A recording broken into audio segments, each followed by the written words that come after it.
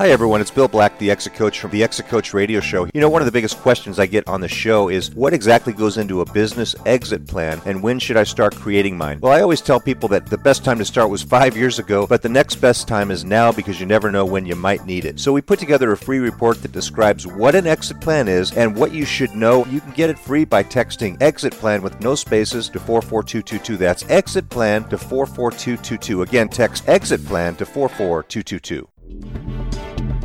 Welcome to the Exit Coach Radio Show, the show for baby boomer business owners who are looking for cutting-edge information as they plan their 3 to 10-year business succession and exit. Every week, we interview top professional advisors for their best tips, strategies, and precautions, so you can be well planned. And now, here's your host, the Exit Coach, Bill Black. Thanks very much for joining us today. It's always a pleasure to have you with me. I always enjoy talking with repeat guests, and this is a gentleman that I see regularly on the circuit in a group called Provisors, that is professional advisors that network together heavily. Lately, we've been on Zoom calls instead of face-to-face, but nevertheless, we're out there. Chris King is the owner of Status Flow, and Chris is a peak performance, a.k.a. Flow. I'll call you a coach. Well, you can correct me in a second, Chris. And he increases efficiency and productivity while eliminating overwhelm and burnout, even in a crisis, which, boy, we can use you now. So, Chris, thanks so much for joining me once again. Thanks, Bill. It's such a pleasure to be here. I appreciate the time. My pleasure. My pleasure. You know, when I saw you not that long ago, again on a Zoom meeting, and I thought, we need to hear from Chris. A lot of listeners are in a world of confusion and hurt and wondering about what's going on and how they can make it through this COVID-19 crisis with their head up. And I thought if anybody can help motivate us, that would be you. So thanks for joining me. Tell our listeners a little bit about you and your background and what you do at Status Flow, Chris. Thank you so much. I'm as you said, I'm a peak performance coach, and my background is I've sort of bounced around quite a bit. I was a marketing director. I came up in tech and in healthcare. I ended up doing marketing for a neuroscience institute of a hospital for a while, and while I was doing that, I was doing a master's program in spiritual psychology, and so I kind of put all that together, sort of accidentally, really, and built this little company of mine. And essentially, what we do is, what you say, when you make the unconscious conscious, we make the impossible possible. As you know, Bill, at one point I was even a radio DJ, so which is kind of statistically impossible in Los Angeles to make that happen. So it is about leverage, right? If we can leverage what we have going on, even in a crisis situation like this, we can not only just survive it, but we can catapult ourselves forward through it. Love it. And I would say that you were standing at the corner of preparation and opportunity, and which is where things come together, and you're exactly where you should be, Chris. When you talk about your company name of Status Flow, let's talk about that for our listeners who don't know what it is. What do you mean by flow? Great question. You've heard of flow referred to by many other names. You may have heard the term runner's high, where marathoners kind of get in this weird headspace. You may have heard professional athletes talking about being in the zone. Basketball players in particular have their own name for it. They call it going unconscious. Stand-up comedians will call it the forever box. By whatever name you call it, what flow is, and the fancy name for it that makes me sound a lot smarter than I am, is a transient hypofrontality. And essentially what this is a neurochemically induced state of consciousness. And in that state, you are 5 times more efficient than you normally would be. You are 7 times more creative than you normally would be, and you are never experiencing that sense of overwhelm, burnout, or fear. And it turns out that flow is available to anybody, and I mean anybody. You could be a Tibetan monk or a plumber or a wealth manager or a basketball player. It doesn't matter. It's available to anybody.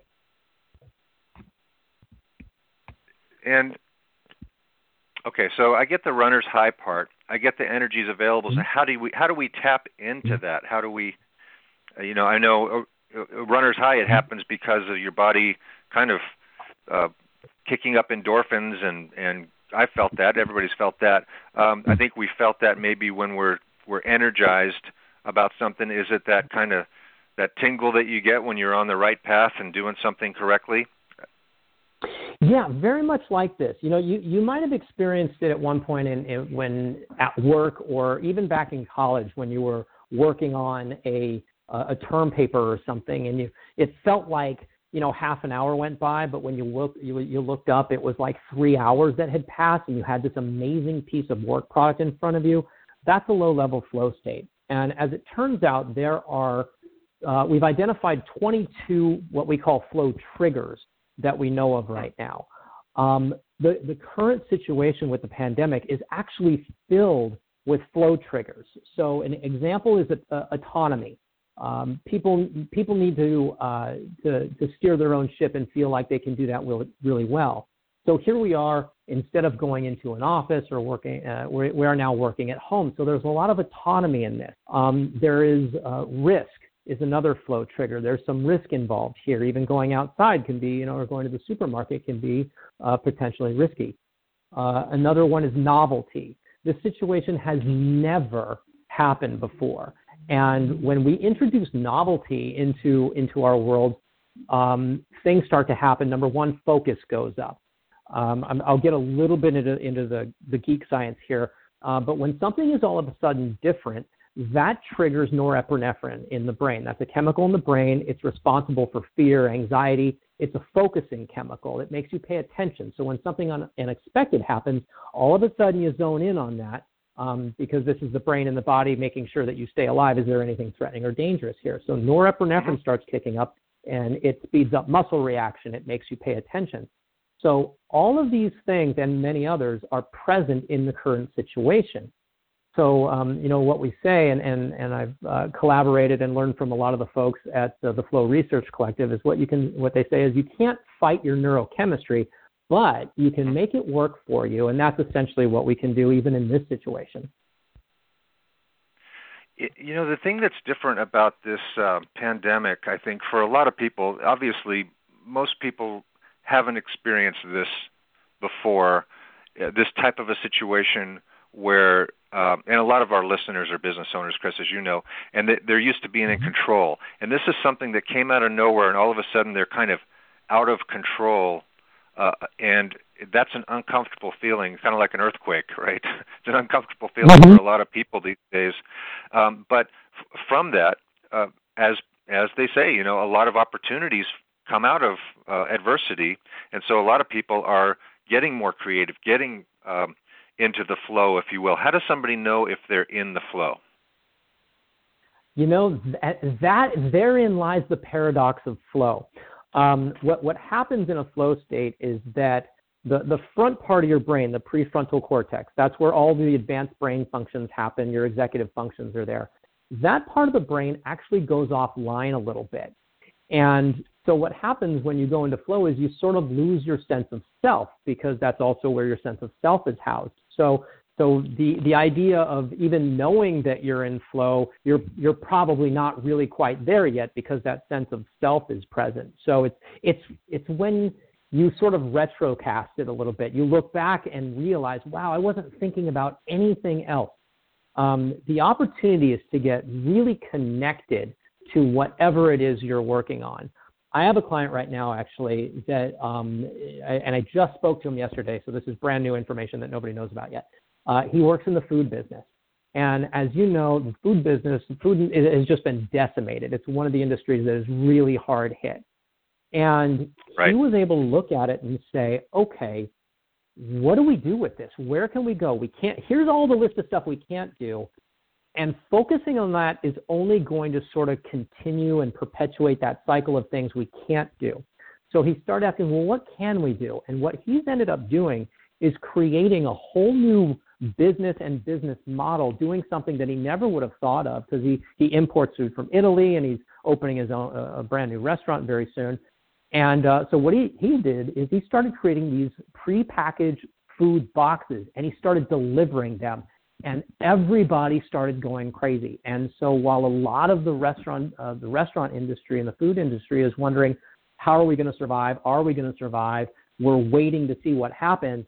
He just started doing something based on an idea that kind of, sparked this other thing.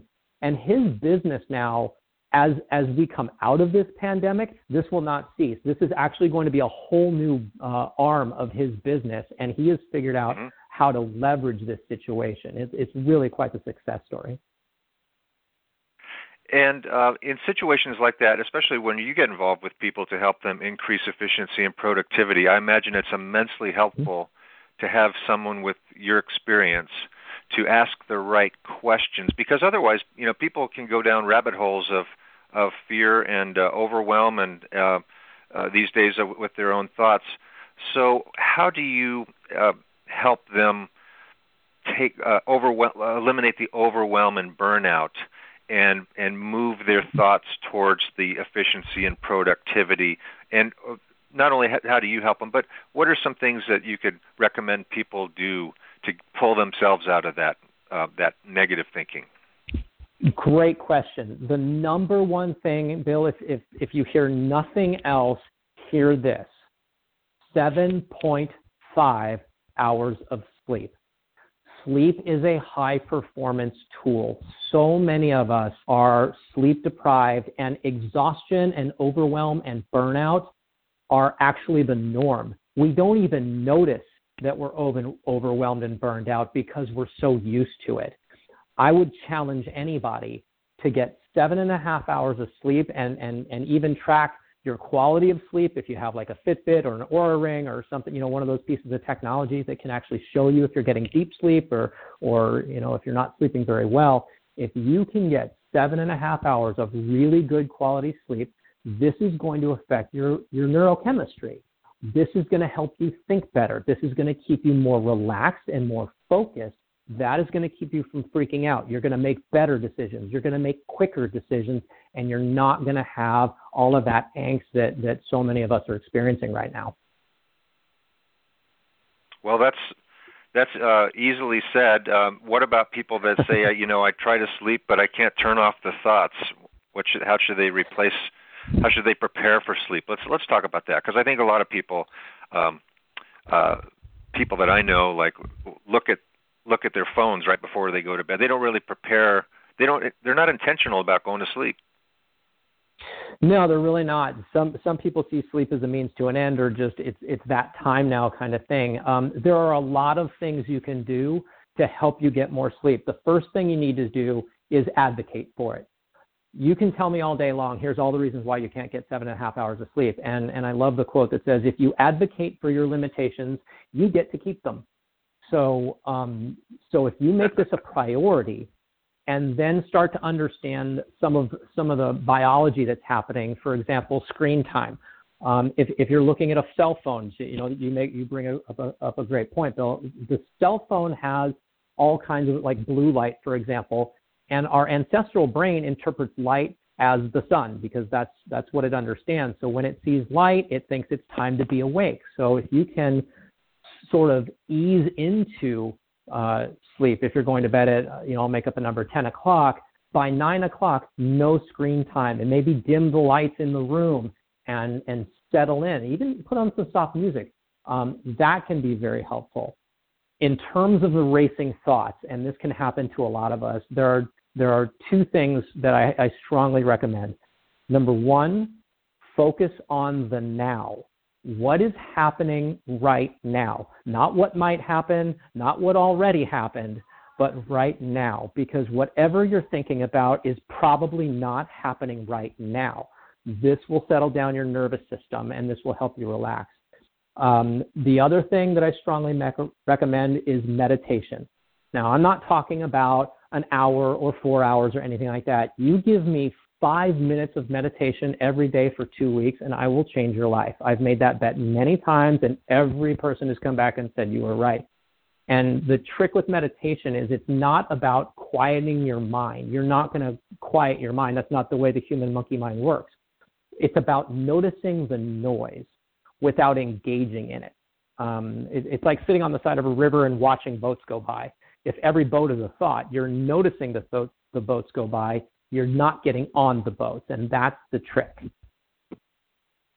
That's a great way to put it. Now, a lot of people are walking the dog. I know a lot of dogs are in hiding right now because they're getting overwalked. But a lot of people, that's their form of exercise right now, is to take a couple of walks around their neighborhood or their block.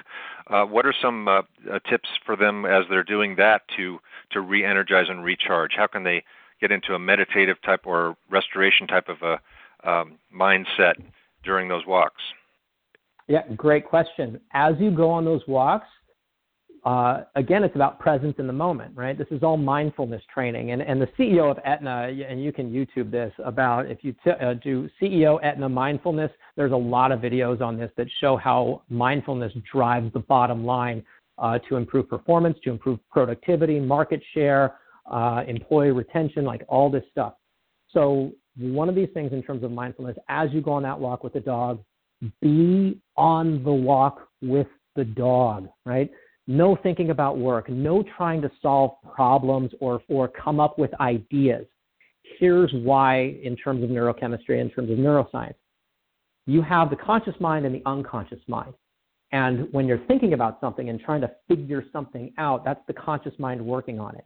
When you go and put the dog on the leash and go for that walk and really be on that walk without trying to solve that problem, the unconscious mind passes that problem off. The conscious mind passes that problem off into the unconscious mind. So while you're on the walk, the unconscious mind is still trying to figure this out. Now, this is where you get that aha moment. Bill, you've probably had that experience where you were working on something or trying to solve a problem and you went, just forget it. I'll come back to it later. And you go do something else and you're not thinking about it at all. And all of a sudden you have that aha moment. That's the unconscious mind bringing it back to the conscious mind, saying, here, I figured it out. And the way to do that is to be really present with what you're doing. Notice the sun on your face and the wind on your skin. Notice the sound of the dog chain jingling. Notice how the dog is behaving. Be in that moment, and you will actually solve that problem unconsciously. And I know, I'm sure you've heard some of our best thinkers, Steve Jobs, and Bill Gates, a lot of those individuals really take that to heart. They go on long walks and they trust their mind to come up with solutions to the many problems that they face. Those are great tips. Hey, Chris, I understand that you're going to have a book coming out pretty soon, and you're doing updates on Instagram. Tell our listeners a little bit about that. Yeah, thank you so much for bringing that up. It's probably about 4 months away. My co-author and I, Michael Ashley, have been working on this. I think he's working on it harder than I am because he keeps sending me stuff to review. So, and essentially what this is how to free yourself from that mind jail. We all live in a certain world, the world of our understanding, right? It's called our reality. Well, we developed and created our understanding of that world by the time we were 6 years old.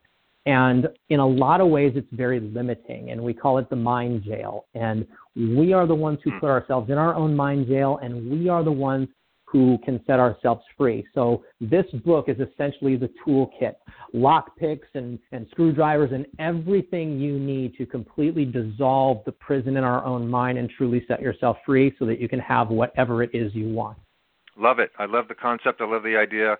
And it's always a pleasure to both see you, whether it's virtually or in person, out and about, or to hear the content that you've put together.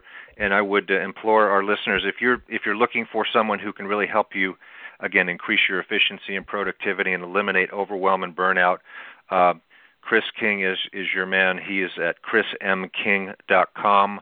I can tell you that he has glowing reports from people that have referred him to clients. They are so happy that Chris gets involved with them. And Chris, it's always a pleasure to have you on. I hope you'll come back when the book's out, and let's talk more about what's in that so our listeners can pick up a copy of that. Thank you so much, Bill. Appreciate it.